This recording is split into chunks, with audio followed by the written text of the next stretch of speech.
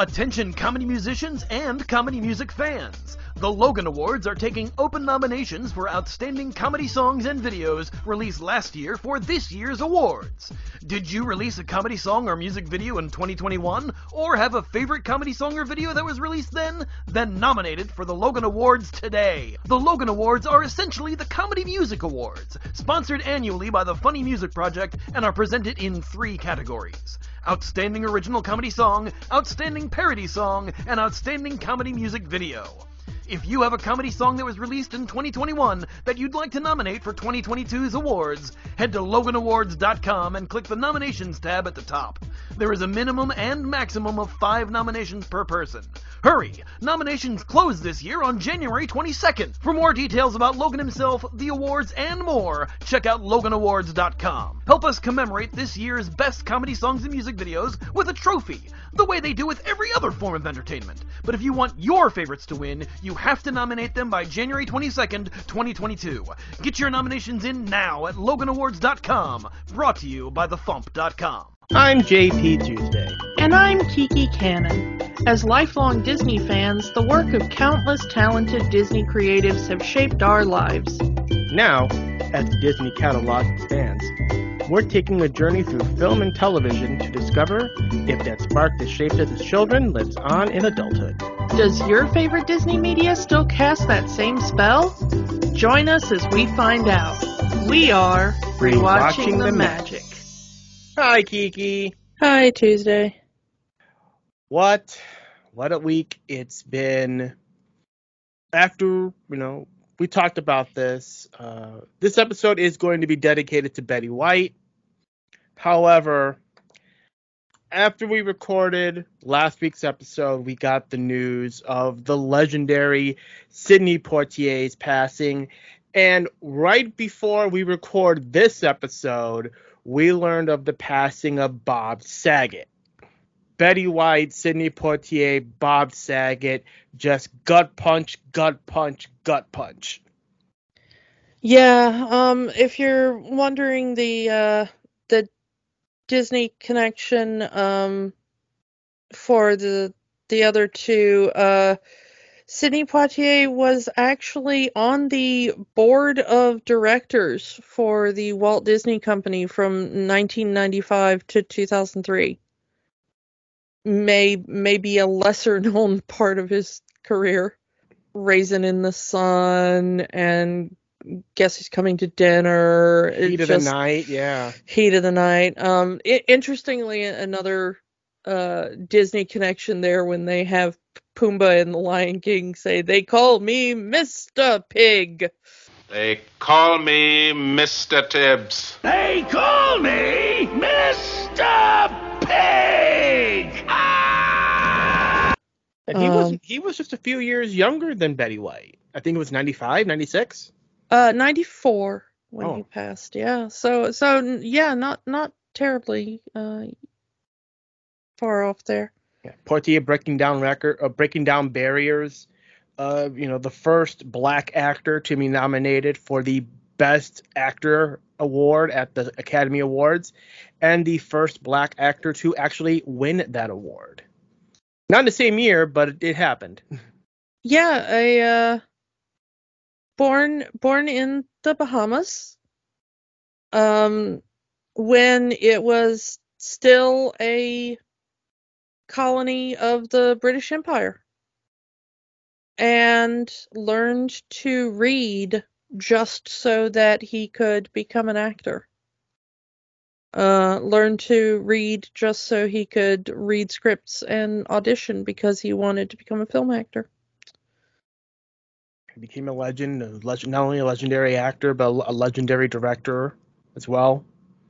And he ended up getting a knighthood by Queen Elizabeth II in the 70s. Won pretty much every acting award there was to win. One of the best of his generation, if not of all time. Just incredible talent. not sure we'll ever see that like again. A great loss, but not quite as unexpected, sad to say, given his age, as it was with Bob Saget.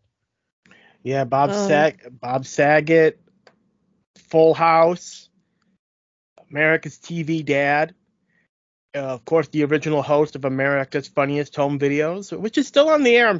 I actually found out. Yeah, Alfonso Ribeiro is kinda, actually the current host. Yeah. Yeah, that's actually the main kind of Disney connection for him. That's always been a Disney property. It's on Disney Plus. America's Funniest Home Videos is on Disney Plus. Yeah. Full House, although it did air on ABC, not a Disney property. A lot of people think it is. Because it was part of that original TGIF lineup. It was one of the many sitcoms that went to Disneyland, so they think all of those sitcoms that went to Disneyland were owned by Disney. Yeah, it's not. It's a Warner thing, I believe. But Funniest Home Videos. Yeah. There's your Disney.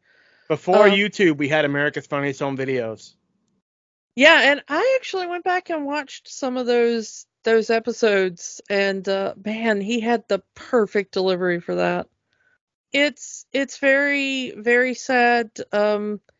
His final social media post was just hours before his death, and he had been back doing stand-up and was apparently very, very happy and very optimistic about a new direction he was going with his stand-up show, and was talking about looking forward to doing that. If you've never seen Bob Saget's stand-up, the complete opposite of his TV persona. His TV persona is very squeaky clean, and I don't just mean that as a pun on Danny Tanner. But, he was always, he was the TV dad. He was like even on America's Funniest Home Videos, he was just a squeaky clean guy. But went full blue, as they say, on stage. Yeah, all you need to do is look up his Half Baked, his cameo in Half Baked. I was going to say watch the Aristocrats. Oh yeah, that too. In which he basically outdoes everyone else in that documentary. Maybe if you cannot handle blue humor, I'm not even sure that's the right word for it. I mean, it is a documentary about the quote unquote filthiest joke in all of comedy. But it's a good documentary, but you have to be able to handle quite a bit of obscenity and offense to be able to sit through that documentary. Apparently, the news of his death broke during a broadcast of America's Funniest Home Videos, and so they actually broke into the program to announce it, which I think is such an absurdly offensive thing that Bob Saget would have kind of loved that. I think only Bob Saget could have gotten away with that. Yeah, it's like, I will preempt this feel-good show for the news of my own death. Seems like a very Bob Saget thing to do. But apparently, despite all of his kind of offensiveness on stage, he was apparently the nicest person in Hollywood, and would not speak ill of anyone off stage. He would roast you absolutely on stage, but off stage did not have a mean word to say about anyone. It was all a part of the act, It was. And even part of the act was him making fun of him being known as the TV dad. You know, Oh yeah, that was he played into it. a great loss to comedy and great loss to acting, I guess. I mean, like I said, within 2 weeks we lost one of the great female comedians in Betty White, one of the greatest stand-up comedians in Bob Saget, and a great comedic director in Sidney Poitier. Yeah, The world of he's comedy remembered lost as a such lot. a dramatic actor, but he had such an eye for comedy in his directing. Yeah, Stir Crazy with Richard Pryor and Gene Wilder. yeah, So it's like the world of comedy lost 3 icons within 2 weeks. 2022 is not pulling any punches. It really is 2022, isn't it? Yeah, we had hoped it wouldn't be, but there we go. Betty White, Sidney Poitier, Bob Saget, we drink to you. Yeah, and keep drinking and keep drinking. But we are here today to talk about one of the great comedy series of all times, honestly. The Golden Girls. Thank you for being a friend. That theme song will stay in your head forever. Thank you for being a friend. Travel down the road and back again. Your heart is true. You're a pal and a confidant. Yeah, we've talked about it a few times on the show. Just we are out of the, well, let's just say it, the golden age of TV theme songs, and I miss TV theme songs so much. Yeah, now it's just sometimes you don't even get an intro. You get the start of the show. Bwong, You like get one note. that. Yeah, or not even at all. You just get the title of the show on the screen, and then this, boom, the episode starts. Yeah. Or But- the title as the episode is starting, Yeah. But this one, great opening theme song. Written by Andrew Gold, and which was a hit for him in the 70s. And if you threw a party, invited everyone you knew, well, you would see the biggest gift would be for me, and the card attached would say, thank you for being a friend. I will say that they assembled possibly the best cast in history for this series. Yeah. We got the legendary B. Arthur as Dorothy. I guess you can kind of say she's kind of the main character of the Golden Girls, even though it was an ensemble. Well, yeah, they got 4 women who were all very well known by the time they ended up on this show. I guess B. Arthur would have been one of the standouts because she had come off of a very successful series of her own just a few years beforehand. Of course, she had been Maude. And then, of course, Betty White was just the queen of television for decades. She had been working in television since the advent of television. We didn't just lose, a Golden Girl or, a queen of comedy or what. We lost the best password player who ever lived. Okay, and as a huge fan of Password, that really hit me. All right, you do not understand how dominating this woman was at Password. But then, of course, she had also done Mary Tyler Moore Show for years. And she had played Sue Ann Nivens on that show, who was basically Blanche. The man hungry kind of woman. Yeah, and she was Sue Ann Nivens, the happy homemaker, and she did the cooking show on the. I don't know how much you watched Mary Tyler Moore. Mm-hmm. But I was obsessed with it as a kid. It was one of the constants on Nick at Night when I was growing up, and I watched Nick at Night every single night. And yeah, you mentioned Mary Tyler Moore. Not long ago, we lost Ed Asner too. Yeah. her Sue Ann Nivens character on there was her persona on her TV show was very Martha Stewart. And I'm talking old school Martha Stewart before she hooked up with Snoop. Okay. It was very much, I am the prim and proper cooking show. You know, I will do my cooking show. I will tell you how to be the perfect housewife and keep your house neat and tidy and make the perfect souffle. And then as soon as the cameras were off, she was rubbing at Asner's bald head and being like, why don't you come back to my bedroom and I will show you what to do with your hands. And you know, like, it's like anytime a man walked in the room, it was like, a man, you know. Okay. So that was her character. So she was basically Blanche. And when they cast the show, they were like, oh, well, we need a randy older lady to play Blanche. Why don't we get Betty White? Because she did that for years on the Mary Tyler Moore Show.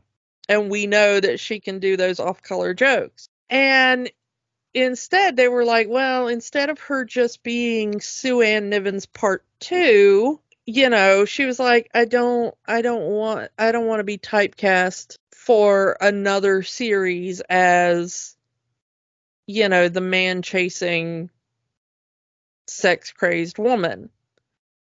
So at the last minute, they were like, well, why don't you be Rose? Yes, the very naive Rose. Yeah, and the cool thing about Rose was that apparently a lot of those, like, once she said she had trouble figuring out who Rose was. Because all the other characters had very clear, like B. Arthur as Dorothy. I mean, I hate to say it, but it was just kind of Maude again. It was just B. Arthur kind of in most of those sitcoms. She just kind of played B. Arthur. So it was a very similar character to what she had played before. And Blanche was just, she's Southern and she chases men and makes jokes about, you know, Sex. sex. So, and Sophia was just, she says mean, snarky things because that part of her brain has been damaged. She's old. She don't give an F anymore. Yeah, it's just whatever is the first thought in her brain, no matter how mean it is, she says it. Okay, fine. But Rose was a very difficult character. There's not, you know, it's kind of a throwback to some of the ditzy blonde characters, but, you know, usually ditzy blondes are also sex pots, but that's not Rose. You know, she's very sweet and childlike, but she does have a bit of an edge to her. You know, Rose is a very kind of singular character. So I can see why she had trouble with it, but after she got who Rose was, apparently a lot of those St. Olaf stories were her just ad-libbing. There's a great outtake that kind of circulated social media after her passing, where she's doing one of these stories, and B. Arthur and Rue McCallaghan are just breaking. They're trying to keep it going, trying to keep straight faces, and they can't. I'm not even sure that was an outtake. I think that's just in the episode. Yeah, but I just, it's so adorable, and it's such a, like I said, such a kind of singular character. I can't really think of another character that's like Rose, and it really is just such a creation of Betty White after that. You know, after I think she kind of clued into where the character was going, I think she kind of shaped a lot of that. She said that they told her that Rose was terminally naive, and after that she said she got it. But if you cross Rose, Oh yeah, but Hell hath no she fury. had such an edge, which I loved. We'll talk about it when we get to the yeah. episodes. Moving on to round out the cast. Callahan as Blanche. Yeah, we got finally we ended up with our Blanche in Rue McClanahan, and so Rue McClanahan had worked with B. Arthur on Maude before she ended up on the Golden Girls, and she had also worked on Mama's Family, and Mama's Family had also had some guest appearances by Betty White. I don't think that Betty White and Rue McClanahan were ever in the same episode on Mama's Family, but I'm not entirely sure on that. But yeah, so a lot of sitcom overlap at the time. But she ended up getting the part as Blanche, and if you watch the pilot, Blanche doesn't quite have her Southern accent yet, but as they were retooling for the full series, she told the producers that she really wanted to play Blanche as a kind of Mae West kind of thing, and so she added the kind of Southern accent to help her get a kind of Southern take on a Mae West kind of character, which, Mae West not Southern, but she wanted that kind of heavy accent to help her kind of deliver those lines. I just love everything about her portrayal, in that. It's so over the top, but somehow it kind of works. She's one of the few people who, I've got my little skin crawlies about non-Southerners doing the Southern accent thing, but for some reason it's too adorable with her. And then, of course, rounding out our foursome, we have Estelle Getty. Estelle Getty as Sophia, who has the most connections to every other show, because not only she is on the Golden Girls and Golden Palace, but Empty Nest, Nurses, and Blossom.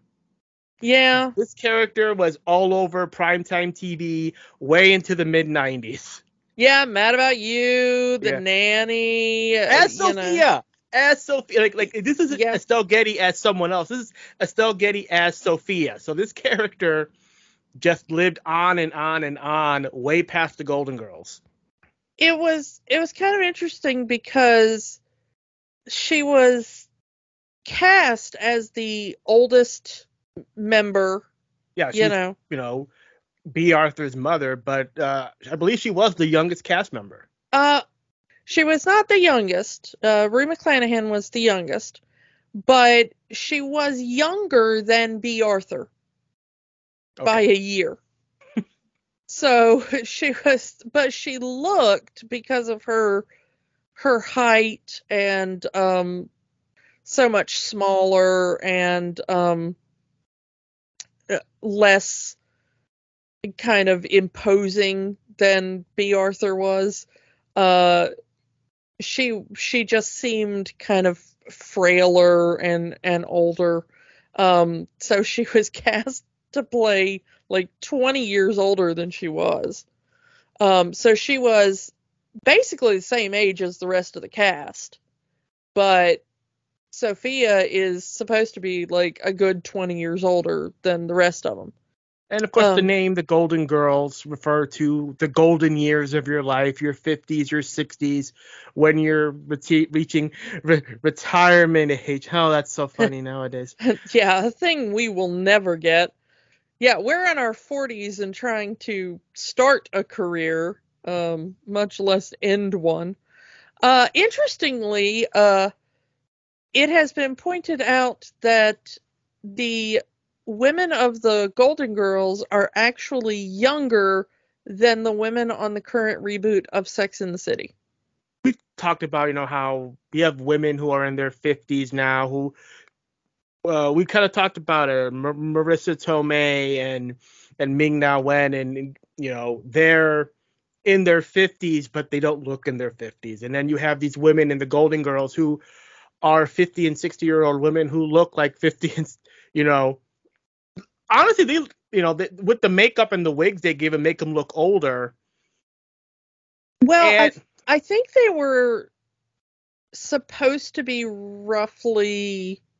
I think the median age for them was supposed to be about 54 in the premiere of the show. So that's what we're working with here. yes, and so you get the general notion of most people when they think of an 50-year-old woman, they'll think of the Golden Girls. This is what a 50-year-old woman looks like. And you look at the real life 50-year-old women, and they're still very much attractive. Very, they're still doing it, as it were. Yeah.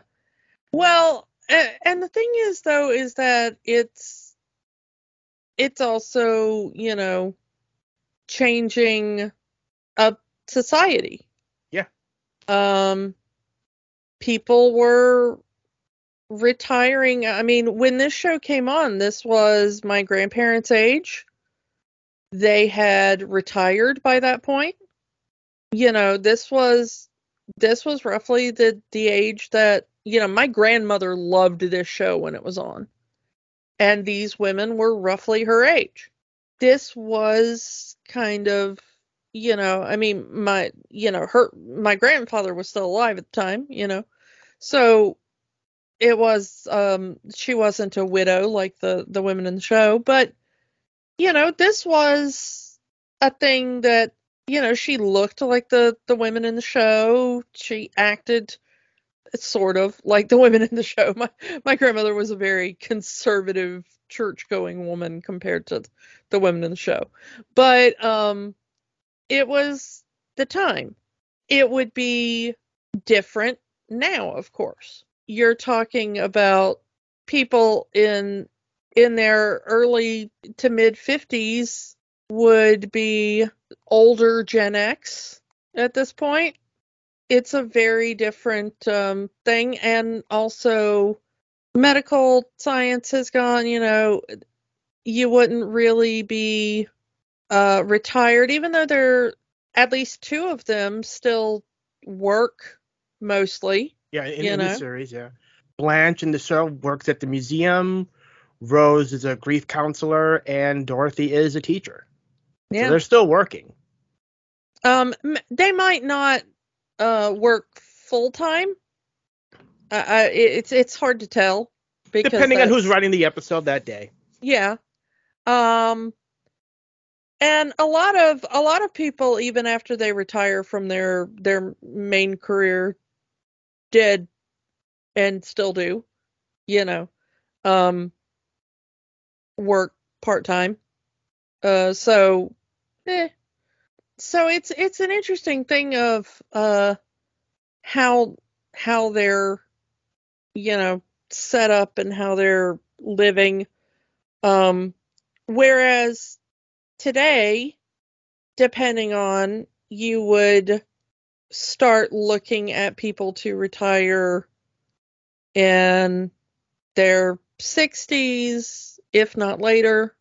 You would not think about certain things that they talk about in the show as being happening until later in their lives, things like that. So it's interesting to see how the changing nature of society has gone on in just kind of what we think of as different phases of our life as well. In that if you were to show people this series now and say, what do you think the ages of the women would be? You know, I think people would not guess that they are as young as they are meant to be. So, except for Sophia, I think people would probably guess that Sophia is probably meant to be around the same age. And this is a straight up Disney owned series, pretty much from the beginning, at least pretty much from the beginning. In some countries, this show is on Disney Plus. It is not on Disney Plus in the United States where we're at.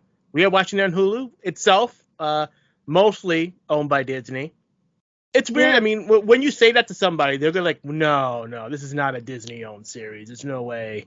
But it is a Disney-owned series because all 4 of these women were named Disney Legends in 2009 because of the Golden Girls. So all 4 of these women, Bea Arthur, Betty White, Rue McClanahan, and Estelle Getty, are Disney Legends due to their work on the Golden Girls. There are still people that I know to this day who don't accept Star Wars and Marvel as Disney. You know, like, I know Disney owns, but I don't really see that as Disney, you know? And I can kind of see, like, a lot of the shows that Disney owns, especially like the Golden Girls, which does deal with a lot of serious subjects, as we'll get into, that's a little too much. That doesn't fit the Disney mold that so many people have, you know? It is. I mean, it's there. Yeah. So, all right, so let's actually get talking about the actual series, and no better way to start than with the very first episode, the pilot. Also called The Engagement. Also just called The Golden Girls, at least as far as Hulu is concerned. So yeah, in this episode, Blanche meets her new boyfriend, and pretty much as soon as they start dating, he asks her to marry him. And that whole, we're not getting any younger, and they decide to just have this wingding fly-by-night marriage. The only problem is that this might, you know, if Blanche and her new boyfriend get married and he moves into Blanche's house, this will displace Dorothy and Rose, who live with Blanche. The 3 of them are roommates, and they live in a house owned by Blanche. Yeah, this is the setup of the series. The house is owned by Blanche, was where her and her husband lived up until his death. And we learn Rose and her husband had passed on. And we learned that Dorothy is a divorcee after her husband left her for a younger woman. A flight attendant, in fact. There's a great joke there. I don't think we can pull it off on a PG podcast, but it's worth watching the episode for that joke. delivery. Bea Arthur is so dry in her comedy; it's just amazing. Yeah, but they move to Miami to start a new life, and they find a want ad for roommates wanted with Blanche, and they enter the want ad, and this is where we pick up the story. They have been living with Blanche for a bit. It's never stated in the episode proper how long they've been living there, but the 3 of them live together with their pilot-only housekeeper or friend, or I'm not sure what he's a cook. He's a cook. Yeah. Coco, their gay friend, the fancy man, as Sophia calls him. Yeah, there are a couple kind of, they were progressive jokes at the time. Now they have not aged terribly well. But I will say that Estelle Getty, Rue McClanahan, Bea Arthur, and Betty White all were kind of known to be very progressive and friends and allies of the LGBT community. Betty White almost had her career ruined right at the start of it because she advocated for equality with black actors, having black actors on her original show. Yeah. Sponsors were pulling out because she was having black actors and black musicians on her show. Yeah, and specific to the fact that there is a gay cook in this first episode, both Rue McClanahan and Estelle Getty were known to be huge advocates for the gay community during the AIDS crisis, which was going on at the time. They were well known in the community for being advocates. B. Arthur as well. When she passed, she left a large chunk of money to, a center that helped homeless LGBT youth and all that kind of stuff. So, I mean, all four of these women were great advocates and allies to the community. So the fact that this is here right from the first episode, not a mistake, okay? The fact that some of these jokes seem a little backwards today is a sign of progress, but not a sign of malice, let's say. Like even the jokes that are like, are like that. You look at it and Sophia you go like, Sophia doesn't look down on Coco just because he's gay. She doesn't say any disparaging remarks. He just calls him a fancy man. yeah, it's just. And in fact, the two end up friends at the end of the episode. Like, me and the fancy man are gonna go out, are gonna go hang out later. Yeah, and they're like, he's gay, right? And they're like, oh yeah, well of course we're just going to the dog track. We're gonna go bet on dog races. But so I think it's really kind of cool, but the only problem is that character did not work in the episode. Yeah, I mean, this is his only appearance in the show.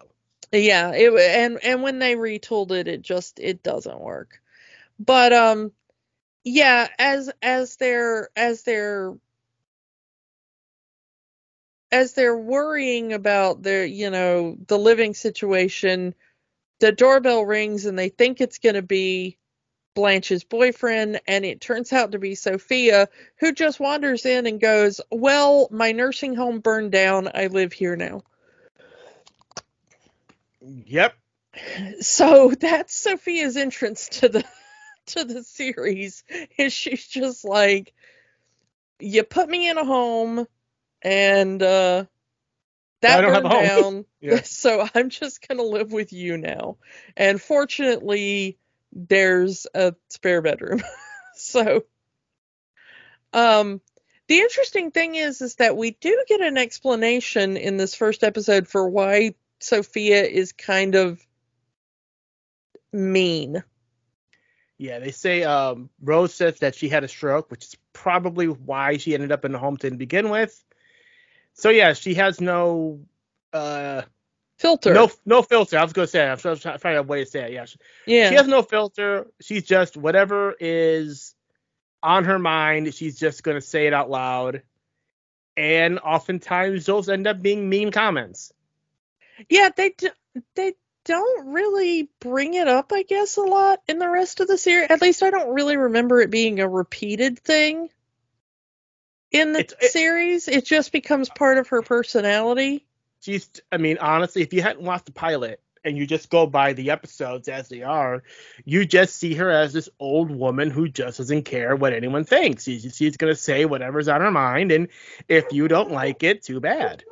Which is probably why so many people love the character of Sophia. So as we go on with the rest of the thing, Rose starts getting a bad feeling about this marriage. Dorothy kind of plays it off, or you're just worried that we're going to get kicked out because she's going to have her new husband here. No, I need to tell Blanche something's wrong, I got a bad feeling. And it kind of does, because the wedding is here, they have guests, they have the reverend, they have everything set up, but no groom. and they're wondering what's going on, what's taking so long. Even the group, even the reverend's like, I got a funeral to get to. I Like can't. he says, it's Florida. I got a lot of funerals to get to. Oh, has that aged well? Well, no, but I mean, it's still, Florida's where you go to retire. So it's like, it's still, it's a little bit worse now, but, Mm-hmm. it's an evergreen joke. And of course, we get the policeman the policeman who has told Blanche that her boyfriend has been arrested because of bigamy. Apparently, he has married several women all around the country and was going to make Blanche the next wife of his. Yeah, interestingly, the police officer is portrayed by Meshach Taylor, who is best known for his role on Designing Women, another show about a group of women in the southern-ish geographical area of the U.S. Florida is not the South, so I won't say it's the southern U.S., but, And this news devastates Blanche. She's like, she can't even speak. She can't read the note her boyfriend left for her. They mentioned that she hasn't gone to work in weeks. She's going to lose her job. She's just completely devastated over what happened. Which is very different to the portrayal of Blanche in later episodes. The characters are not quite set in this first episode. Sophia is basically Sophia. And like I said, B. Arthur is basically playing the same character she always plays in Dorothy, but Rose and Blanche here do kind of take a minute to get settled. It is interesting to see these two characters kind of work their way out. Like I said before, Blanche doesn't have her southern accent yet. She's also a bit more fragile. Rose talks about her needing a man, that Blanche really she needs to be with a man. She needs the companionship of a long-term relationship. And that Rose is very worried about what might happen to her. And Rose is more vicious, I guess you'd say, and a bit more with it. She's a bit more observant. Yeah, not as naive as she would be in every other episode of the series. Yeah, but again, this is a pilot. They're still trying to work out who these characters are, and they haven't gotten there yet. It's good, and the point is that the humor is there. Yeah. The jokes still land, even if some of them are dated, and you can see all of the pillars of the show. Blanche has already got her bawdiness to her. Rose is already a little bit dim. Even though it's not quite there yet, you can already see that they're setting that up. Dorothy and Sophia are pretty much set. And they've already got their quirks are already in place. Well, they've already got their rapport between them as mother and daughter. The thing that doesn't really work, of course, is Coco, unfortunately. And so that had to be retooled. He was just quite literally a fifth wheel in this show. He doesn't do much in the first episode. He doesn't do much in his episode at all. He's just there. He cooks and then he just says a quick one-liner here and there. But it makes sense why this character was written out, because you really needed it didn't work with the dynamic of the four of them. But it's good as a starter, and it's not as off-putting as a lot of television pilots are, where you're like, oh wow, They really had to make a lot of changes to make this work. How did the show get greenlit with that pilot? Yeah. But you can tell that they had almost all the pieces in place by the time they even filmed this. So that it's good. It's a good start to the series.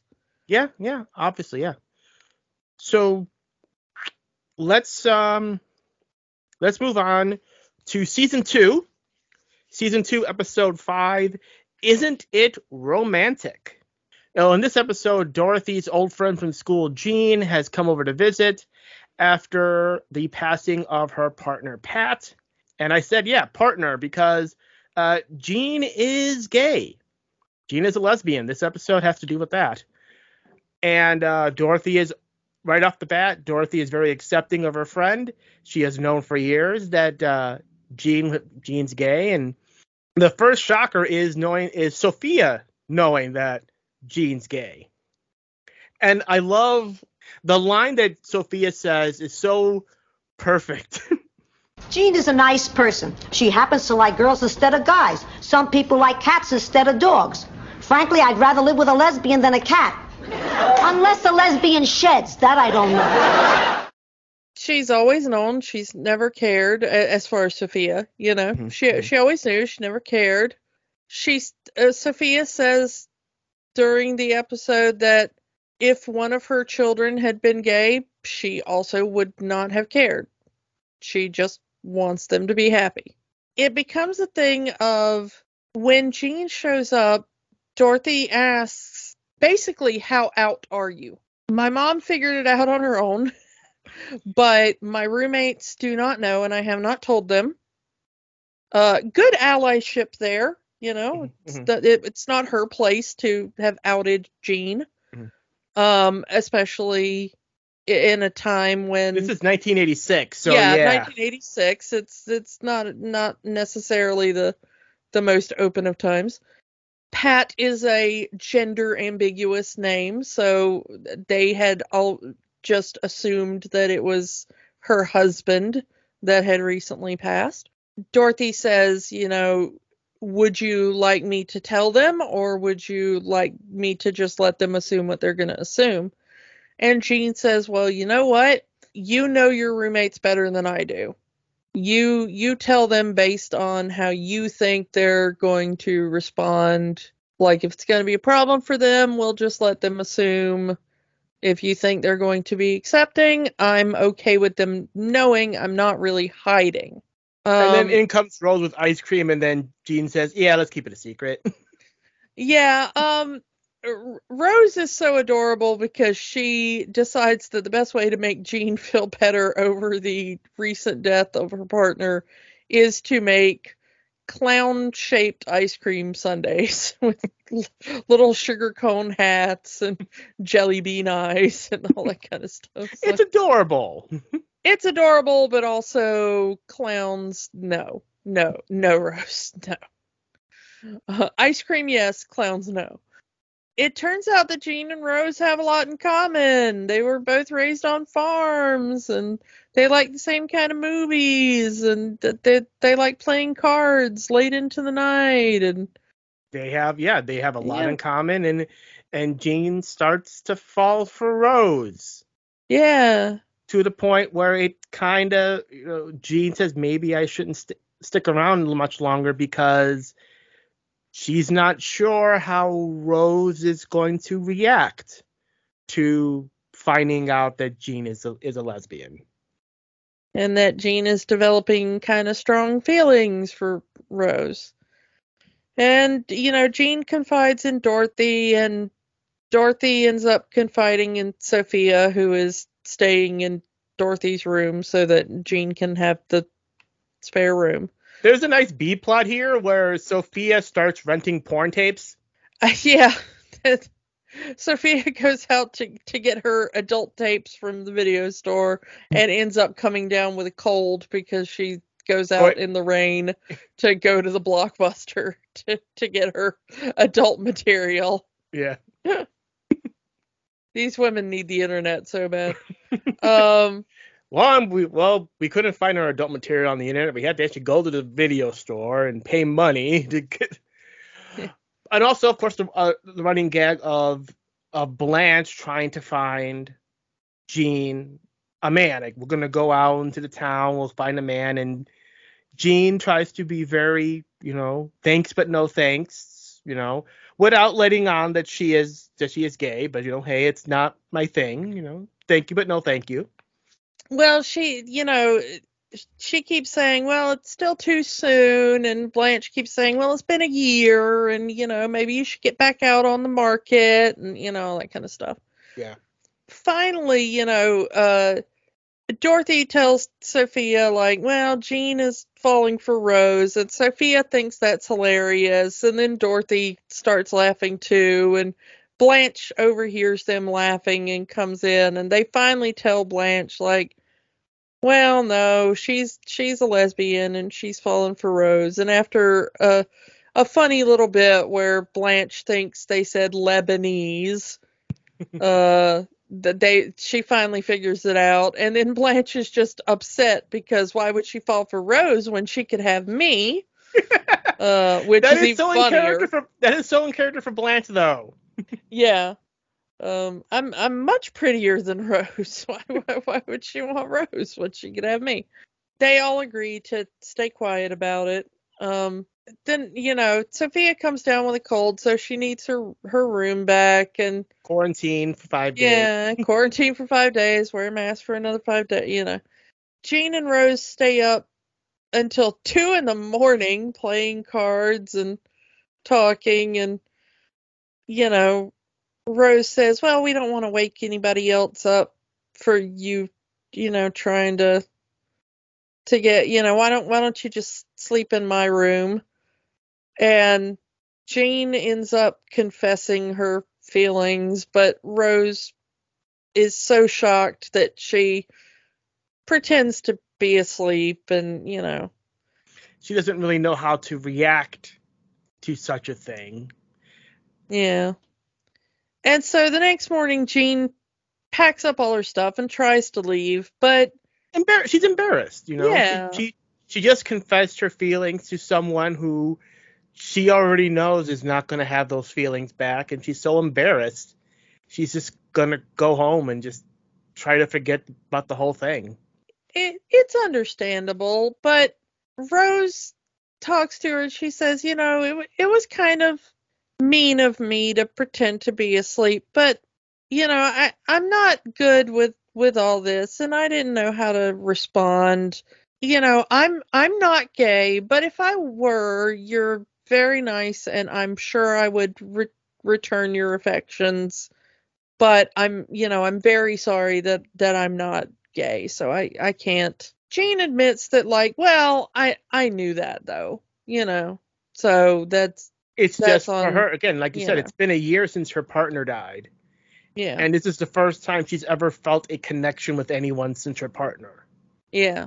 So she just, had to do had to say something. Yeah. But it all works out in the end.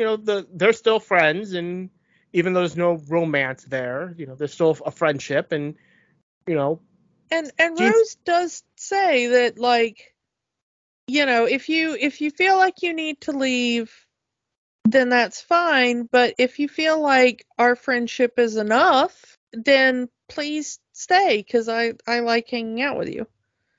And that's what Jean decides to do. That of course your friendship is enough. I like being friends with you.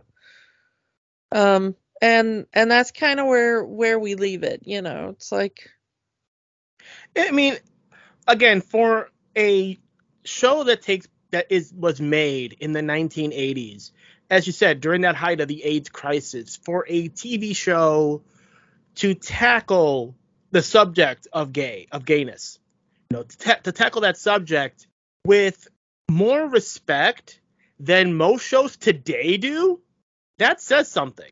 And this was far from their only episode. Yeah. This is just the one we chose to talk about because it centered on Rose, and we needed a Betty White episode for this. Yeah. About Betty White. But there's of course the famous episode where Blanche's brother comes out, and then of course they come back to it when Blanche's brother decides to get married to his boyfriend. And they go through, should gay marriage be allowed? And Sophia has her great speech about, well, when a man and a woman declare their love, why are they doing that? Why do they want to stand up publicly and have a wedding? Well, why shouldn't a man and a man be able to do that, or a woman and a woman? They had several episodes over the course of the run. And of course, like we said, they originally intended to just have a gay character as part of the show. It just didn't, that particular character didn't fit the tone of the show. They worked it in as often as they could. They never played it up to stereotypical means. Like, we don't have the flamboyant male or the butch female. Yeah. And even in this one, where Rose is shocked to hear the admission, the thing is that the only joke we get about it is that Rose says to Dorothy the next morning, so everybody in the house knew that Jean was a lesbian except for me. And Dorothy said, well, honestly, we didn't know if you knew what the word lesbian meant. And Rose said, well, I could have looked it up, which is really just a joke at Rose's expense rather than Jean's. Yeah, it's playing up Rose's naivete. Yeah, and the fact that she, like Blanche, didn't recognize the word lesbian. That they both understand the concept of lesbian, just not the terminology, which I think is kind of adorable. But, all the episodes that deal with the issue of homosexuality have the characters come up against a gay person and they just go, yep, that's a person. Moving on. And even Blanche, who has the most problems with it, is more just baffled rather than anything else. Like, she's jealous of the whole thing. It's like, wait a minute. Well, no, and she says, well, I can understand.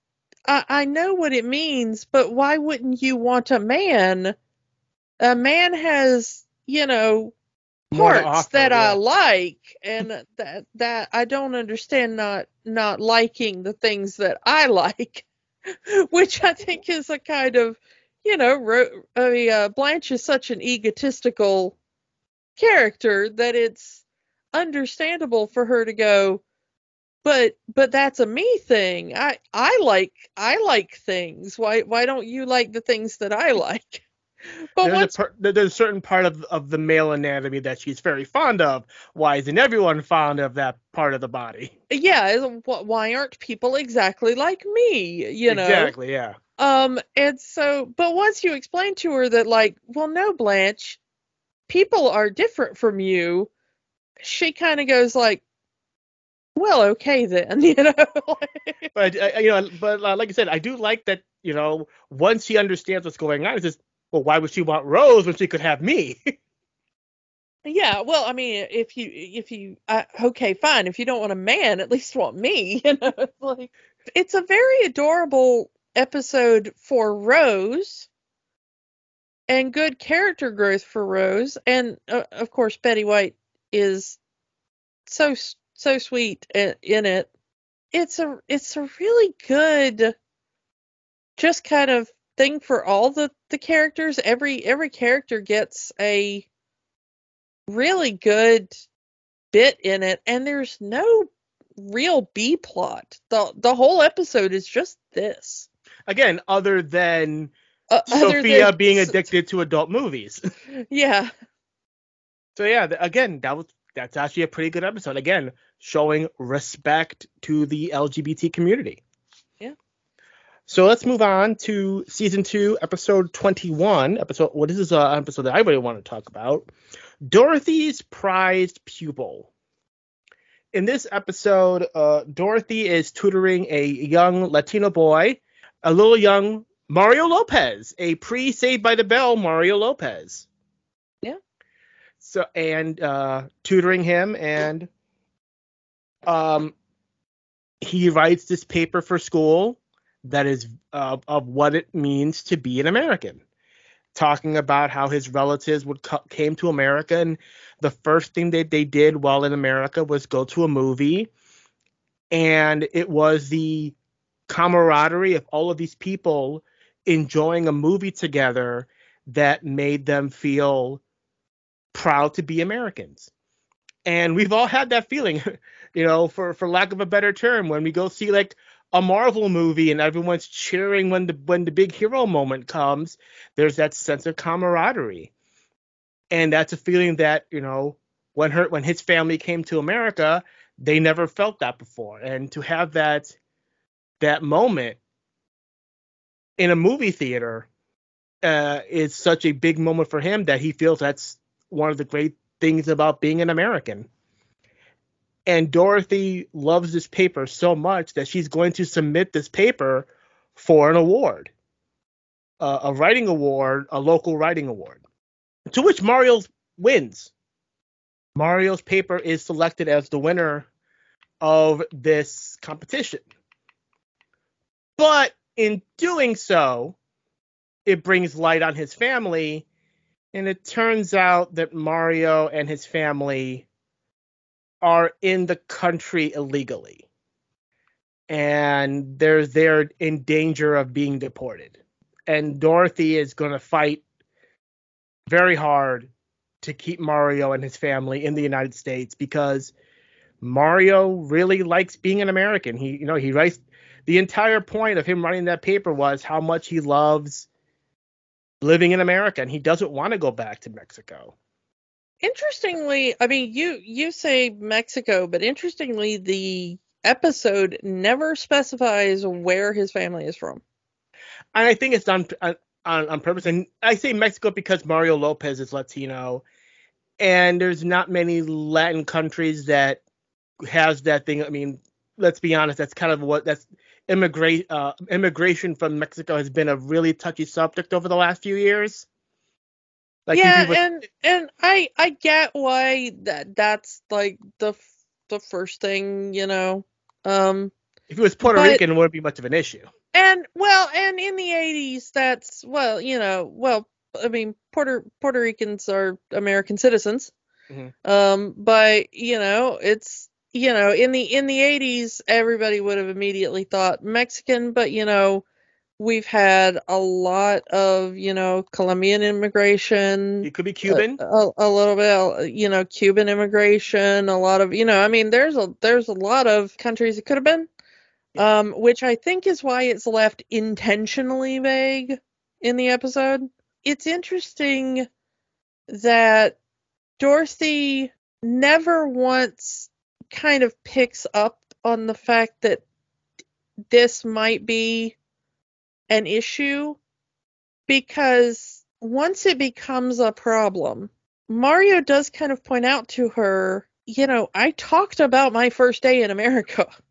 He kind of points out to the clueless white woman, like, why didn't, because she says, like, it never occurred to me that you might be undocumented. And he kind of pointed out, like, I wrote it in my paper. Like, yeah, it's not explicit, but my paper is all about my first day in America and going to a movie with my family on our first day in America.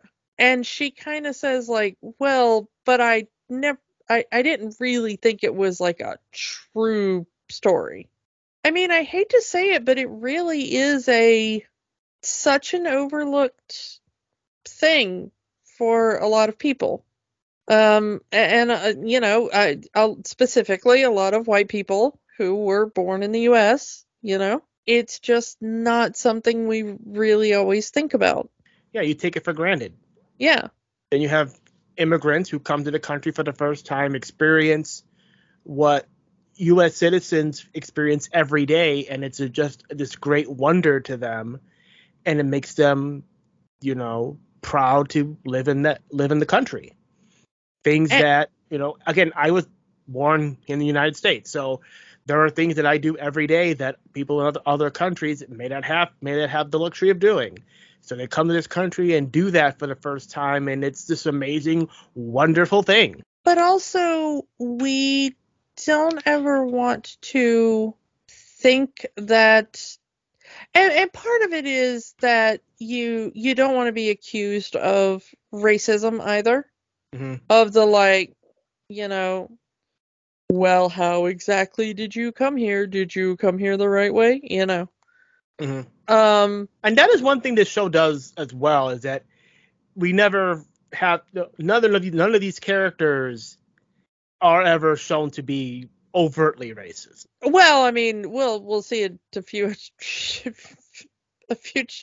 episodes that a couple of the characters are a little bit, but I think the as far as this episode is concerned, I'm talking specifically Yeah. about this episode. yeah, specifically about this episode, none of the characters really seem to care or are upset that Mario's family came in undocumented. They just But- see him as a good kid. Yeah, they see him as a good kid and him and his family as worthy of being in the US. Interestingly, though, you do wonder if he was a troubled kid or a kid who didn't make good grades, or if his English was not as good, would they see him in the same way? Who knows? Yeah. Yeah, and we never really explore that in this episode. One of the things that I found interesting about this was that the faith that the women have in the justice system. Yeah, it's like, all you have to, state your case and justice will be served and you'll be able, you and your family will be able to stay in the country. The Shirley exception. Yeah. Surely an exception will be made. You're one of the good ones. But things don't always go that way. And it doesn't in this episode. The judge says that Mario and his family have to go back to their home country. Immediately. I mean, Immediately. They deport them like the next day. They even- The swiftness of TV, of course. Yeah, it's But 30-minute sitcom. We have to keep this going. yeah. But yeah, they say, we'll go tomorrow and we'll take care of it. Well, I'm not going to be in this country tomorrow. And Dorothy's, so I'll fight for you. I'll make sure you come back. And the thing about this being a sitcom in the era that it's in, we never kind of see Mario ever again. We never Granted, find out. Yeah, we never find out. Granted, it's because, again, not long after the Saved by the Bell starts, so we'll go from there. Yeah. The subject of immigration in this episode, like I said, they are not afraid to tackle the serious subjects in this show, like from immigration to homosexuality to any and all, and we'll get to another serious subject in a minute. But so yeah, I think that's another reason why this show is so fondly remembered. Yes, you have the dynamic of these four amazing actors, but this show doesn't really pull punches. So they will tackle the heavy subjects when they need to. And I do kind of like that there's not a happy ending. And that is a little bit realistic, honestly. Yeah. Honestly, I think that this was tackled better later on the revival of Murphy Brown. There's an episode kind of similar to this where Murphy Brown accidentally exposes the family of, I think, like an intern of hers or something.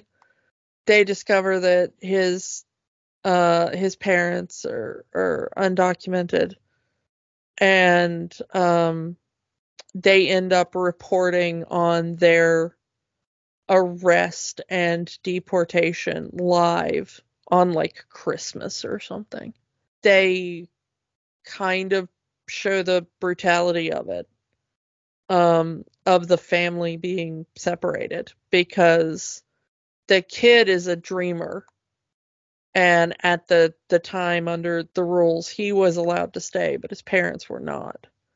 And so his parents were taken away, they ended up, recording and live airing what was happening to them and showing the effects. But the thing is it was still kind of their fault.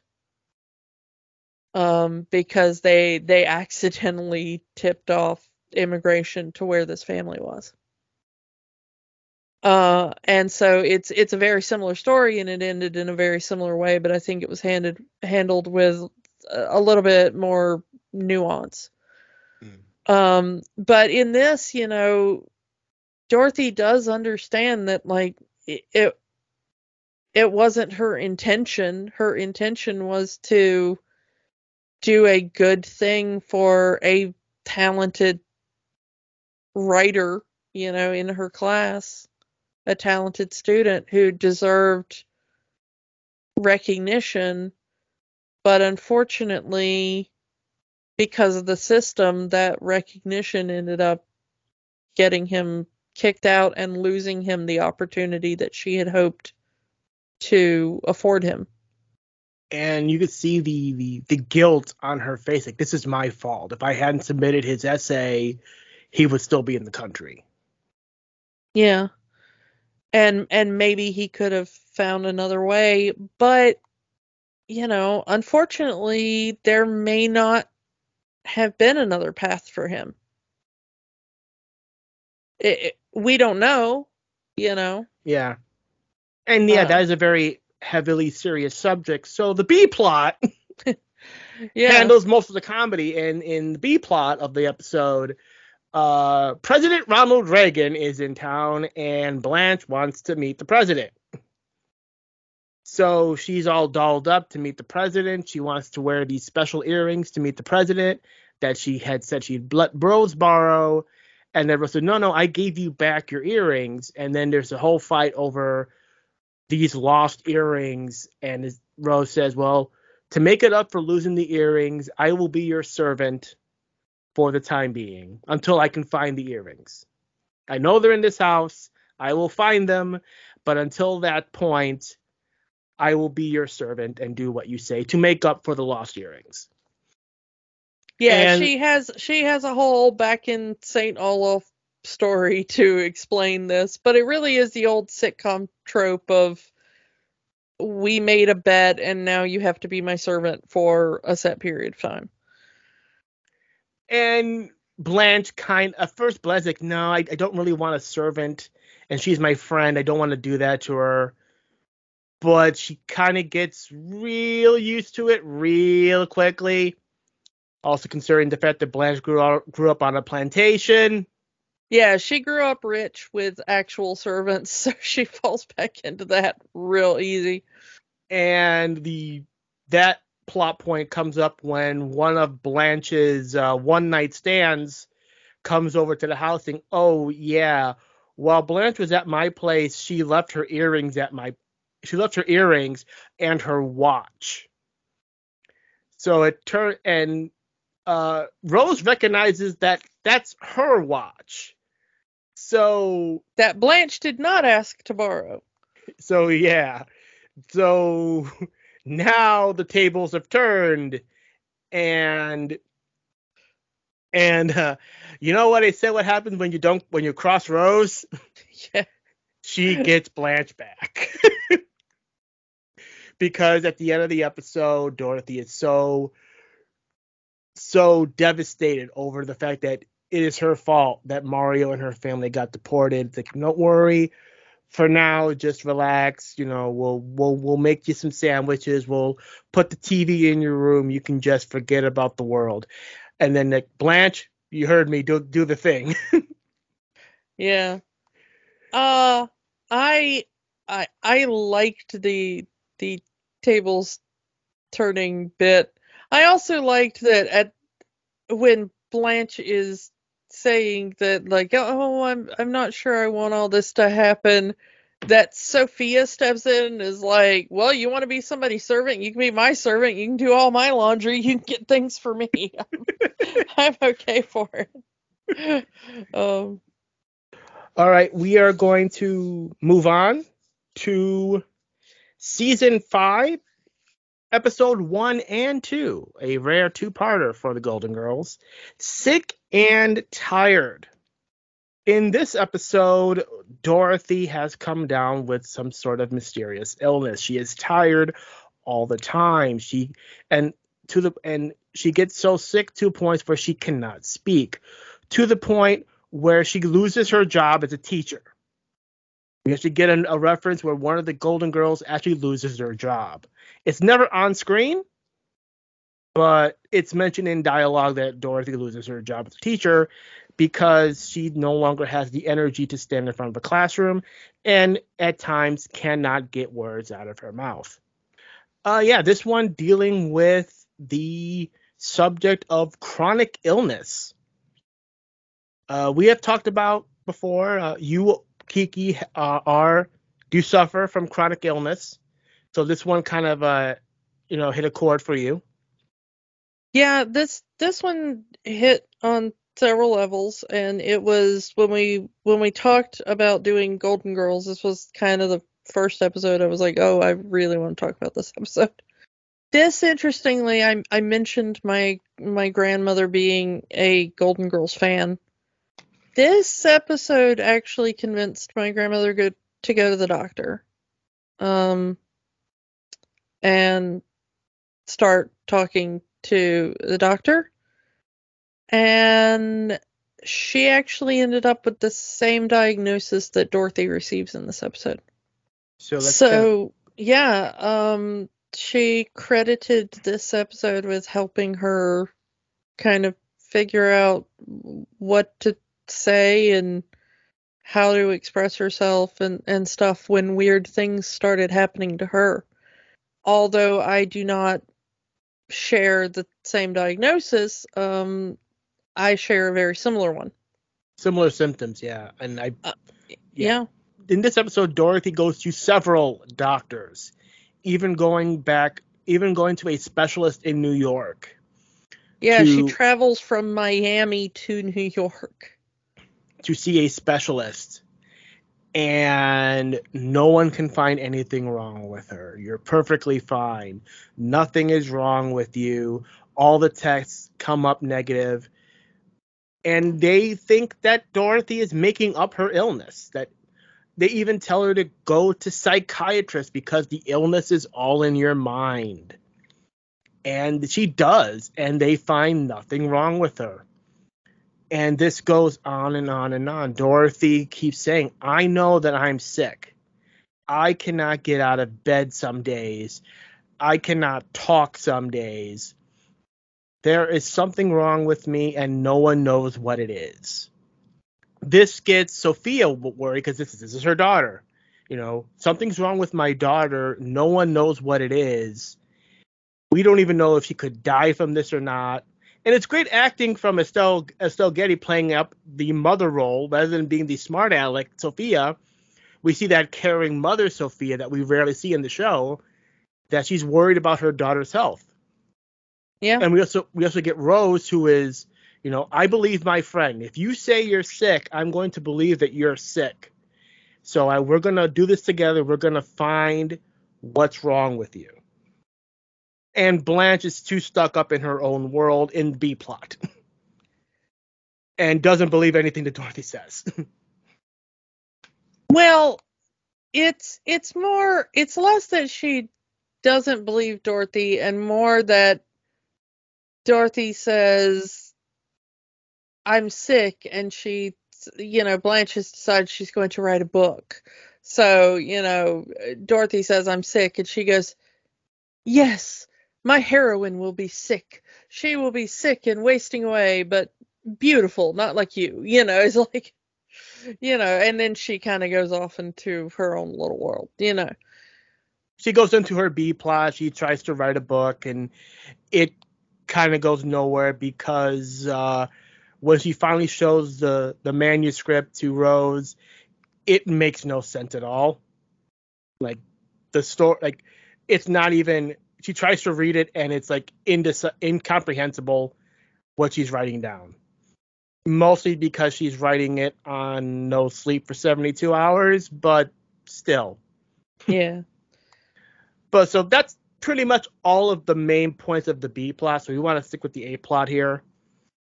So she goes to various doctors. One doctor is straight up mocking her. Like, you're wasting my time. There's nothing wrong with you. You're like, if you want to waste money going to doctor after doctor to tell you the same thing, go ahead. But it's not wrong. You know, you're old. What's wrong with you is that you're old. You're not in your 30s anymore. What's happening to you is age. I get tired. My wife gets tired. Everyone gets tired. You know what? It's probably depression because you're getting old. My wife had it. What she did, she went to the hairdresser, changed her hair color, and now she's fine. So that's what I recommend to you. Go to a hairdresser, change your hair color, and you'll be fine. You'll just need a change. As again, you, someone with that chronic illness, that probably struck that nerve on you as well. The thing is that especially, and I'm not saying that this doesn't happen to men, because I do know men that it happens to. But if you're a woman, or perceived as a woman, because, I know trans friends and, non-binary friends and such that it has happened to as well. But especially for people who are perceived as female, if you go to a doctor and you're like, well, I'm sick, and it's not immediately apparent what's wrong with you. If they can't run a very easy test and go like, oh, well, this test shows it, or, oh, your arm is broken. It's very easy to see. You generally get diagnosed either crazy, or, if you're overweight, fat. Or sometimes both. Yeah. Well, the diagnosis is you're overweight. Lose some weight and you'll be fine. Yeah, lose some weight.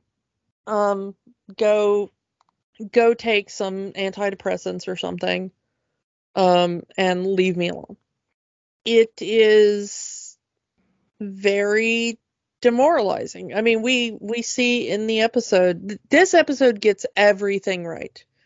I will tell you that I'm in quite a few support groups for people with chronic illness and disability. When new people come in, especially if they're at the beginning of the process, and they've either just gotten their diagnosis and they're working through the feelings, or they are still, they know something's wrong with them, but they haven't been able to get a diagnosis yet. Watching this is frequently recommended because it gets everything right. It's really impressive how correct this is. I don't know if the writer went through it herself, or maybe went through this with a family member, but bravo to her, because it is exact of what this process is like, but condensed into basically an hour.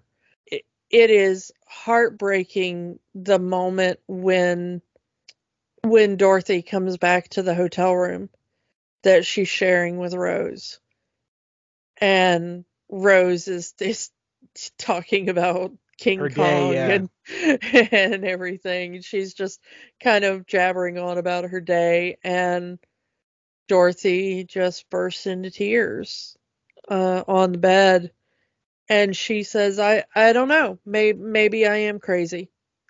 I have nothing to point to. I just know how I feel. I just know that there are days that I can't move any part of my body. I know that there are days when, she says in the episode, lifting my arms just to wash my hair in the shower is too much for me. Opening my mouth to speak is too much for me. She says, but they can't find anything. Doctor after doctor just looks at me and says, "You are fine." And maybe I am crazy. Nobody else sees it, so maybe it's just me. And Rose has to help her assert her reality, which is so bizarre because Rose is the one that we always think of as not living in reality, Yeah. And Rose has to look at her and say, like, no, I see my friend, and I see my friend not being able to do the things she used to do. I look at you and I know you are sick. And I look at you and you tell me that you feel sick. So I know that that is true. And I will stand by you and we will go to every doctor on the planet until we figure out what's wrong. That is such a powerful moment of just Rose being like, no, you are going to do this thing and I will be there with you. True friend. Yeah. We even get a sort of a crossover because we get Richard Mulligan as Dr. Henry Weston from Empty Nest. Yeah, there is the spin-off crossover there. And the nurse as well. Yeah. I assume that because Empty Nest was following the Golden Girls at the time, and this was a 1 hour special, they kind of they put the character there to kind of, okay, you're usually watching Empty Nest. Here's the stars of Empty Nest. We can move on. Well, so yeah, Dr. Harry Weston gives, with what you've described to me, there's a doctor in this hospital that's a specialist in that field. I'm gonna get you an appointment with that doctor, and we'll see once and for all what's wrong with you. Sophia kind of butters up to the doctor because the doctor is Asian. So Sophia means well, but it is questionable. Yeah, it is super racist. But she means well, but it is very much that kind of racism. I love Japanese food. I love Japanese people. Japanese invented this, that, and the other, without even knowing what ethnicity. Chinese, she says, but yeah, it's all that same thing, Yeah. Like you're all so smart, and you're also, and you're just like, please, Sophia, stop talking. This is painful. And Dorothy even tries to say, stop talking. You're not helping. That matters. And so the specialist says, based on what you've described and based off this, you have chronic fatigue. I guess at the time it was considered a new ailment, or at least not a recognized ailment among all doctors. I mean, there are still some doctors that will not believe it's a thing. I'm not gonna lie. And Dorothy is relieved. She finally knows what's wrong with her. She knows that there's something wrong with her. She knows it has a name, and she knows what to do with it. And unfortunately, there's no cure. You're just going to have to live with it. You're just going to have to not overexert yourself. And unfortunately, you're going to have to learn to live with this illness. But maybe there can be something in the future that could remedy this. Unfortunately, there still isn't in 2022. The thing is that in the episode he gives a definitive cause. That's not exactly accurate. Although interestingly, he gives the cause as a virus. I will say it's no longer called just chronic fatigue syndrome now. It's called myalgic encephalomyelitis. I can speak / chronic fatigue syndrome. So ME/CFS is the current name for it. Like I said, this was what my grandmother was diagnosed with at the time, and yes, at the time it was basically a brand new diagnosis. He gives the cause as a virus. The interesting thing, and Tuesday has heard me speak about this privately, but we're dealing now in the age of COVID with people who are getting long COVID. A lot of my friends. I have several friends who are diagnosed with ME/CFS. That is very similar to my personal diagnoses as well. The primary of which is fibromyalgia. And all of these things are kind of very nebulous in there. We don't exactly know what causes them, but for all of them, a initial viral trigger has been looked at for years. But now that long COVID is being studied, a lot of us who have these various syndromes are looking at the symptoms of long COVID and going, these are basically all of our symptoms. And if you look at what Dorothy is being told that she has, it sounds, if you watch it today, you would look at, boy, it sounds like she has long COVID before she gets her diagnosis. So a lot of us are now kind of hoping that the medical community, if we can ever get to the point where the medical community can restabilize and start going back to, researching other things other than COVID, that we might go back and look at viral triggers a little more heavily, because more and more of us are beginning to think that at some point we came into contact with some type of virus, and we probably just got a mild illness at the time, and then 6 months or a year later or something, our bodies started going haywire. Because honestly, if you weren't in the middle of a global pandemic, do you remember every time you got a mild cold or a mild flu-like illness? No. And most people cannot, because it's so common. Coronaviruses in general and influenza viruses in general are so very common. And now that we know that COVID-19 can cause these long-term symptoms, the question becomes, well, have other coronaviruses also been causing these things in people in various forms? And so it might be that Dorothy and other people with, CFS, ME/CFS, and people like me with fibromyalgia and stuff, that we may have come into contact with something, some form of coronavirus or other virus that changed our bodies permanently. And that's what's wrong with us. And that now, unfortunately, some people who are getting COVID, that their bodies are changing in the same way. And it's unfortunate. It might be a breakthrough for all of us. Yeah. Because of this now. But as far as the episode goes, this does serve as sort of a wish fulfillment. I'm gonna say the ending of the episode, they're Yeah. at a restaurant, celebrating that they know what's wrong with Dorothy now. And I'm going to say this probably seems weird to anyone who has never gone through something like this. Mhm. The idea that you would celebrate a diagnosis. But Well- for those people who have been through it, getting a diagnosis, even if it's something like, well, it sucks, you're going to have to go through it for the rest of your life, but there's something called naming the beast. Mm.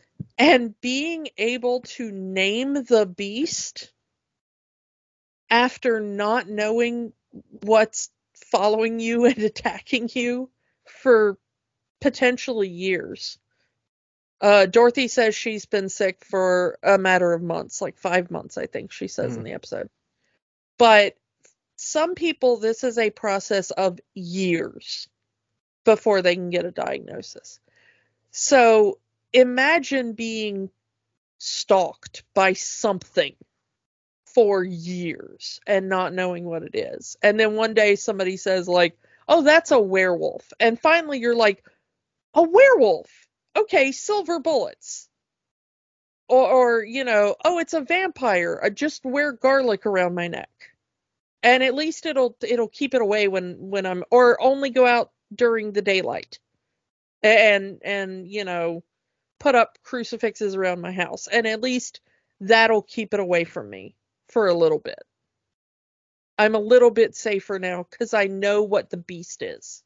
And it really does make you feel better. At least I have a name for it now. That's what they go through in the episodes. Like, I know what's wrong with me now. I know how to take care of this. I'm not crazy. Yeah, I'm not crazy, yeah. And so they go out for a nice dinner and some champagne.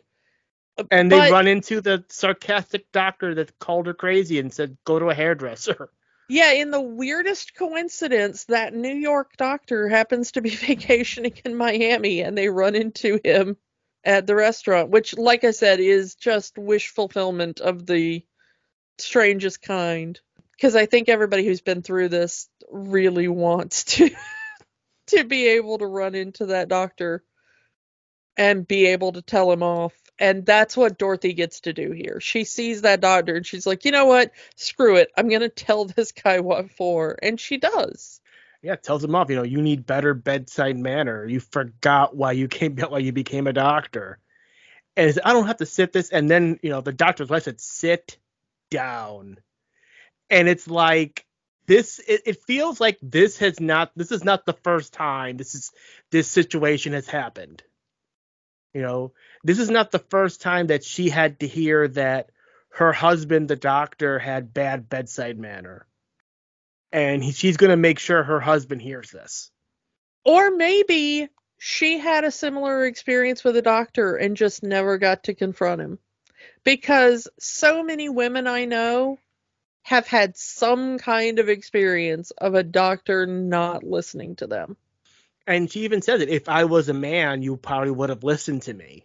But because I'm a woman, you're calling me crazy. Yeah.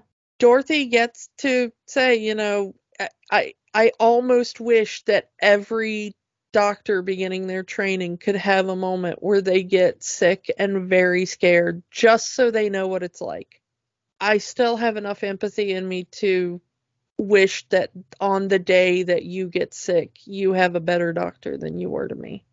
And B. Arthur plays that scene so well. Yeah, it really is. I mean, it really is such a good and powerful moment.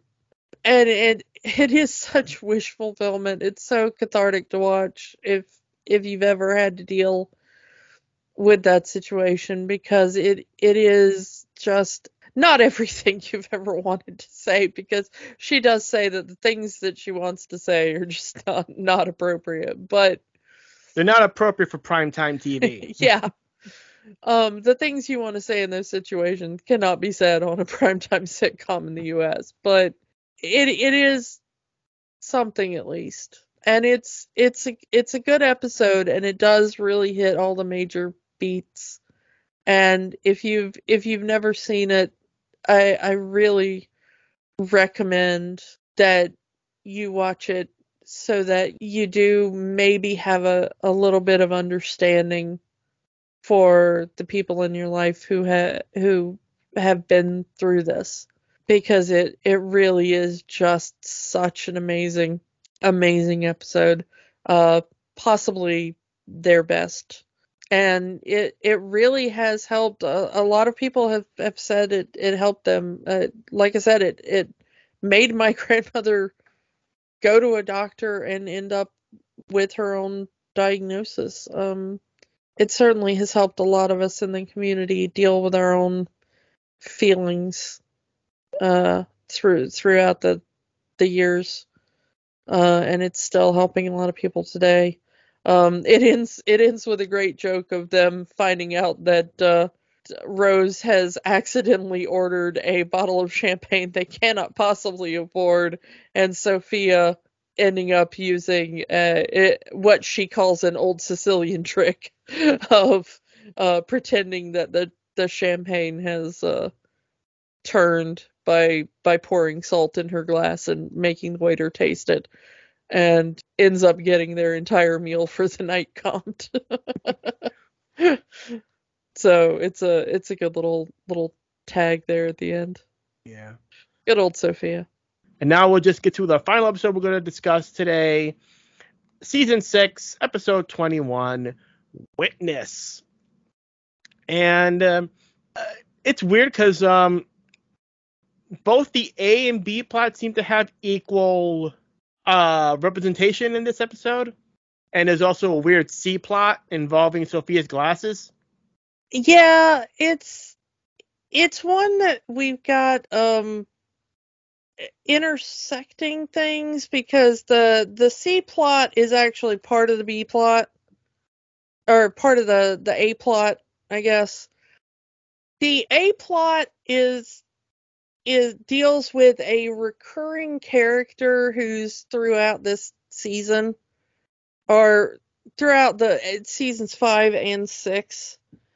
It's one of Rose's boyfriends, probably, I think, Rose's most recurring boyfriend in the series. Yeah, Miles, who had to go into witness protection after witnessing a mob boss, the Cheese Man. Yeah, the story behind Miles is that he met Rose, and he says he's a former college professor, and they hit it off very well and everything.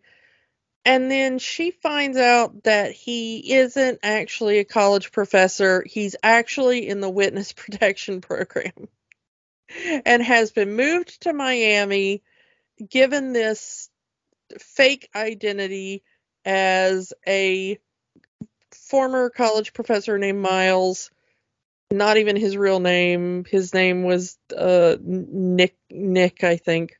He's from Chicago, and in Chicago he worked for a mob boss, was the accountant to the mob, and he witnessed a lot of crime, and then he turned into a witness, which is why the episode is named that, and ends up in witness protection. The mob boss turns up dead, though, and so he decides, like, well, I don't need to be in witness protection anymore because the guy who wanted to kill me for spilling all his secrets is dead. So, we can go. You can come back to Chicago with me and be my wife, and it'll be great. And then they find out that the mob boss is not actually dead, and so he has to go back into witness protection and leave Rose. So he has been missing for a while in this episode, but Rose has been pining for him and everything. But she starts dating again. So she's got a new boyfriend. And unbeknownst to her, her new boyfriend is the mob boss who's trying to kill Miles. Yeah, I mean, spoiler alert, I was expecting you to fill in his fake identity there because I had forgotten it. But you went straight to the reveal. But yeah, it's actually the Cheese Man. And that's where the plot about Sophia's missing glasses comes in. Sophia's just wandering through the episode, not knowing what's gone on. And she gets their neighbor, Barbara, who is a police officer, to look for her missing glasses. Barbara is Barbara Weston from the Empty Nest TV series.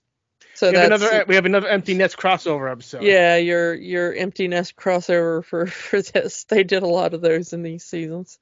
She wanders around, mostly unable to see throughout this episode, which becomes a plot point. Miles shows up during the course of this episode and says, he's dressed as an Amish man. It says that he's been hiding out with the Amish. As Samuel. As Samuel. And that he really hates it, and he wants to come back for Rose. He misses Rose and everything. And it turns out that like you said, her new boyfriend is actually the cheese head in disguise, but not really. Who finds Miles, gets all of them at gunpoint, and it's only when Sophia puts back on her glasses when Barbara shows up and says, "I found your glasses." Like They were outside. they were outside, and like the neighbor's cat got them or something. I think, I don't know, but she puts back on her glasses and immediately goes, "Hey, look, it's the Cheesehead. I saw him on America's Most Wanted." They joke around about how it was the most watched episode, and but he's holding them all at gunpoint, and Rose says, "Oh, well, Barbara's a cop. She's gonna arrest you." And they have a whole back and forth about Barbara says, "Well, I don't have a gun on me," and everything, and waits until the Cheesehead lets his guard down, and then it turns out she does in fact have a gun on her. She just lied. It's okay to lie to bad guys, Rose, because Rose is very upset that she lied. And Rose says, "Well, see, there's just so many things us civilians don't know. I just, Barbara says, "Well, call the station, tell them to send backup, and I'm going to need some handcuffs." And everybody just immediately turns to Blanche and stares. And then Blanche goes, "Okay, fine, you can borrow my handcuffs, but be careful, they were a gift." Which is probably the best joke in the entire episode. The reason we chose this episode is for the B plot. Yeah, the B plot to this one is really good and much, much better than the A plot. The A plot is just tying up the long-running thing about the Miles storyline, yeah. Yeah. The B plot, however, deals with Blanche and Blanche's southernness. Blanche wants to join the Daughters of the Confederacy, I think they call it in this one, which is a social group for women who have Southern heritage. Pure Southern heritage. Pure Southern heritage. And as part of their initiation, they have to research their family tree and present it and read it out in front of the group to prove how pure their Confederate, and they do use the word Confederate, heritage is. And they show at the initiation ceremony that if anybody takes umbrage to your heritage, one woman says, "Oh, well, I know that, that ancestor of yours used to sell horseshoes to Yankees, so, boo to you, you're not fit to be in the group, you traitor, But in researching her pure Southern heritage, Blanche finds out that she has not only a Yankee ancestor who was born in Buffalo, New York, but that her Yankee ancestor was actually a Feldman, a Jew. So you've got two big reveals in her heritage. And Dorothy just makes fun of her for the rest of the episode, calling her Yankee Doodle Dandy, and humming bits from her Fiddler on the Roof. Yeah. At her. But I kind of wanted to talk about this because if you do not live in the South, you may not realize that this is a thing. Like, I don't know, Tuesday, did you realize this is a thing? I did not until we were doing research for this episode. Yeah, these groups are a thing in the South. And while the way they portray this kind of initiation ceremony of, like, reading out your family tree and stuff, okay, that may not be, like, exactly the way it's done. Yeah, this bit about, like, the family trees and proving your pure heritage and stuff, for some of these groups, yeah, there are slightly more mainstream groups that try to do the whole, like, well, it's all about historical preservation and things like that. But yeah, there are groups like this Okay, and they kind of dance around it. Let's not mince words. Like, Blanche is joining a very genteel white supremacist group in this episode. Like I said, it was only for that one episode, not all of them. Yeah. But yeah, this is just a pure, I should say pure Southern, pure white. yeah, And that's why finding the no, they say, oh, it's a Yankee. The fact that she finds a Jewish ancestor is not an accident. Okay, that's what the group's really going to take offense at the end of the day. It's a very well done episode because, like I said, they do kind of dance around the topic. They say the thing without saying the thing. My father had been approached by some of these groups at one point and, asked if he wanted to join the kind of, male version of some of these groups. And when he said no, a man asked him, like, what's wrong? Didn't you have ancestors that fought for the South? And my father's response was, yes, and I consider that an embarrassment every single day. Which did not go over well. I mean, we see that in real life. I mean, that's even today. There are groups that, that on the surface say we're about culture, we're about our ancestry, we're about history. Pride. I mean, that they say history. That is what they are there to, heritage and stuff like, it's Yeah. this is our heritage. And it's really just, we're, yeah. I mean, I don't want to go too deep into it, but yeah. And Blanche, she kind of gets it by the end of the episode. She tries to say, yes, my great grandmother was a Yankee. Yes, my great grandmother was Jewish. But aren't we, I'm still Southern. I'm still here. I was born here. I'm just as much Southern as anyone else here. But also, we're all Americans. Shouldn't we all, yes, it's more of a, I'm trying to cover my own butt to get into this group. But she does make valid points, even if she's doing it from a selfish point of view. Well, the thing is that she very quickly realizes what the group is about because she says the things that they claim to be about. She says, I don't want to read my family tree. I want to tell you what the South means to me. And the woman running the group says, no, we need your family tree. We don't care what you think about the South. Yeah, we don't care what the South means to you. Family tree. Yeah.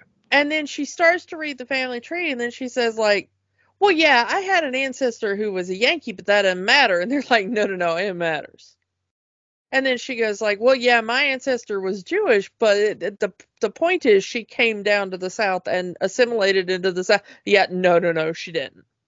She very quickly realizes that all that veneer that this group is saying about history and culture and heritage, that doesn't matter because that is absolutely Blanche's heritage.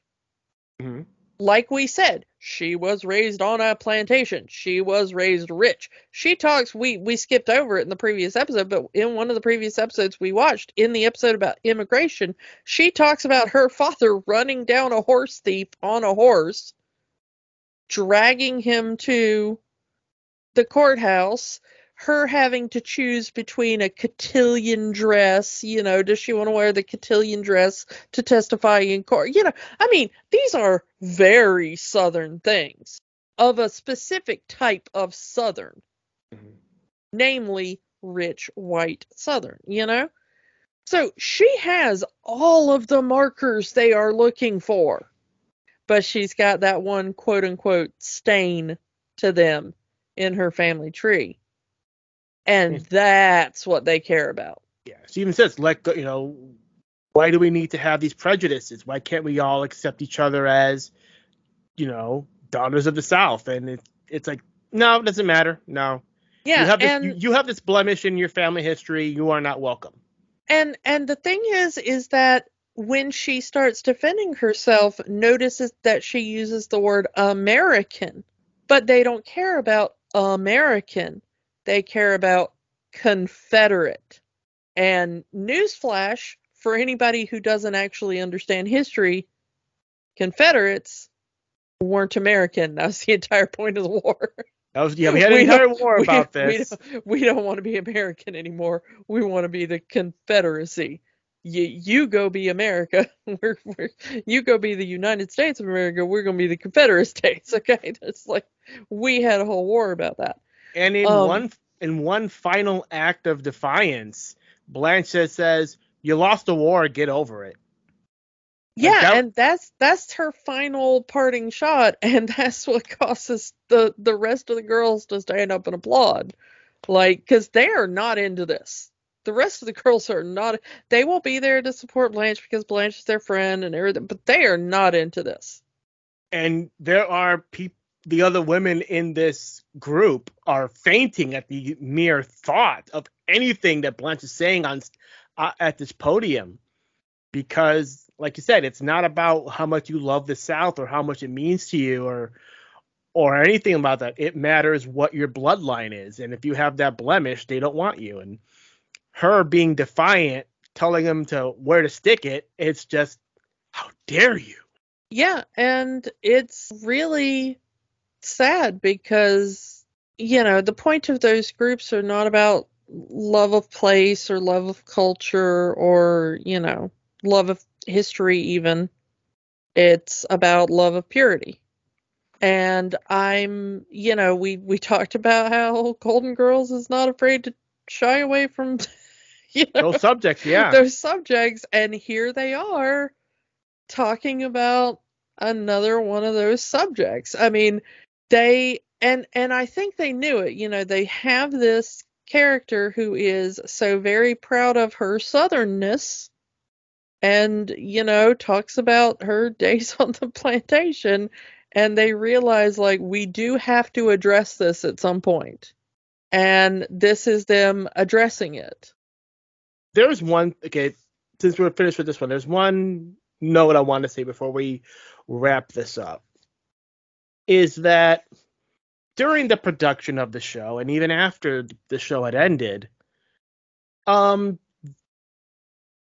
don't know how to put this nicely, but when Betty White passed, obviously, the other Golden Girls will be there on the other side and will welcome her and blah, blah, blah. B. Arthur did not like Betty White. No one knows why. Even Betty will admit to this. Like, B. Arthur did not like her at all. Granted that they were professionals. They worked with each other. But B. Arthur famously did not like Betty White. And no one knows why. Some have... Possibly the only person on the planet who didn't? Yeah, because there were interviews with B later in life, and she would go on and on how, Estelle was so wonderful and Rue was kind, but when it came to talk about Betty White, she said, "Well, Betty's a C word." That's all I'll say. That was her final word on Betty White. B. Arthur said that Betty is a C word. And so far, she seems to be the only person to have ever said anything bad about Betty White. I don't know. Not even Betty White knows. Well, the interesting thing is that B. Arthur's son did kind of talk about this. And her son said that his mother always seemed to need someone at work that she had beef with. It was weird. He said that he didn't know why, but that his mother seemed to need someone on a set that she could turn into her nemesis. and that on Golden Girls it seemed to be Betty White, and that it was possibly because they had different acting training, like polar opposite. I had heard something like that it was just because B was very much classic trained method actor, very serious about the profession, and Betty was always very lighthearted about the profession, and they just clashed over that. Betty was very improvisational. She was not afraid to play with an audience because she came from like live TV, variety shows and stuff like that, where it was permissible to break the fourth wall, to play with your audience and stuff. B. Arthur was much more a theater actor where you do not do that. Like, no matter what happens, there is that separation.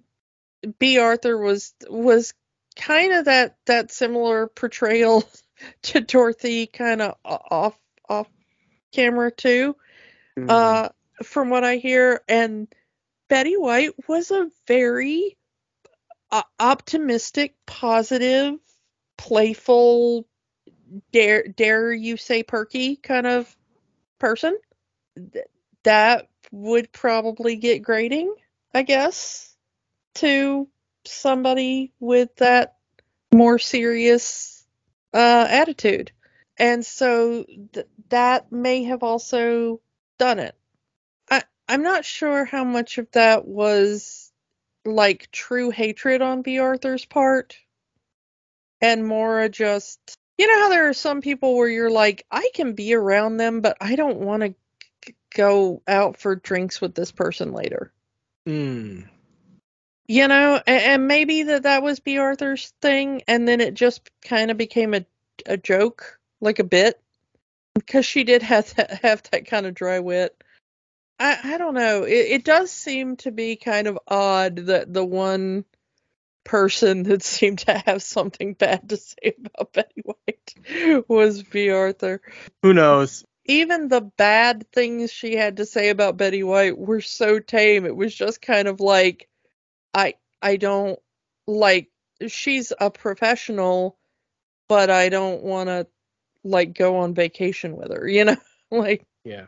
Which is a very mild thing to say. Like, if that's the worst somebody can say about you when you're gone, you've lived a pretty good life, you know? And, it's been said, Betty White lived to 99 and 2 weeks shy of her 100th birthday. Be the kind of person that you live to 99 and people say you still died too soon. We tried to do, because we've talked about doing a Golden Girls retrospective for a little bit now. And so we wanted to do just a blanket, kind of overview of some episodes that we really wanted to talk about. So we didn't do, this wasn't a deep dive on Rose. But it is Betty White's birthday. This episode is coming out on what would have been Betty's 100th birthday. I want to say that between Rose and Sue Ann Niven, maybe Mary Tyler Moore show is owned by Disney now, so maybe we'll do a Mary Tyler Moore, maybe a Sue Ann retrospective at some point. Two of the more interesting female characters on TV, and couldn't be more different. Just such an interesting woman. And she's, if you want to do something in her memory, it's been asked that you donate time or money or something to either one of the animal charities she personally supported, or just to your local animal rescue. To be honest, the local animal rescues probably need it more right now. I know that she had talked about that she wasn't afraid of death because she knew she would be going back, or at least she hoped.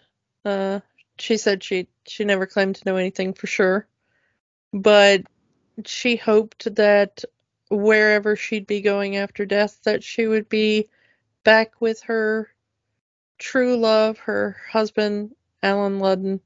And so every time I think now, I just keep thinking that hopefully she got to see him again. Dylan, this is Alan Ludden saying the password tonight is... Home. Will you take me home, please, Mr. Ludden? I certainly will, Miss Ludden. Thank you. Good night.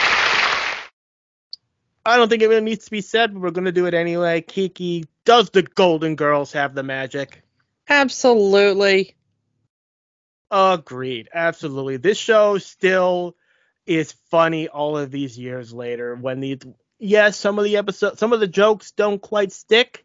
Some of the jokes are, but most of the jokes still land, and they land hard. And I was sitting here watching these episodes, and I just found myself laughing my butt off, just remembering how funny this show was, how amazing these four women are. And just, if you have never seen the Golden Girls, do yourself a favor. And if you're in the States, it's on Hulu. You can watch it. If you're in other countries, it is likely on Disney Plus. Go and watch it. Do yourself a favor and watch this great classic sitcom. You will not be disappointed. So let's move on from talking about four women to talking about three men. Well, four. Four. Okay, fine, four.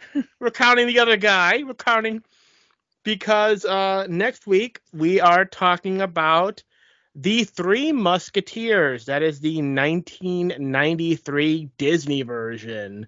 All for one and all for love. Yeah. So join us for that. Rest in peace, Betty White. You will always be missed. And we will talk to you all next time. Bye. Bye. And Tuesday. Yeah. Thank you for being a friend. Thank you for being a friend. Don't let the magic stop here. Join our conversation online on Facebook at Rewatching the Magic. Twitter at Rewatch the Magic. And of course, new episodes every week at rewatchingthemagic.podbean.com. Remember, the magic is for everyone. It only stops if you let it.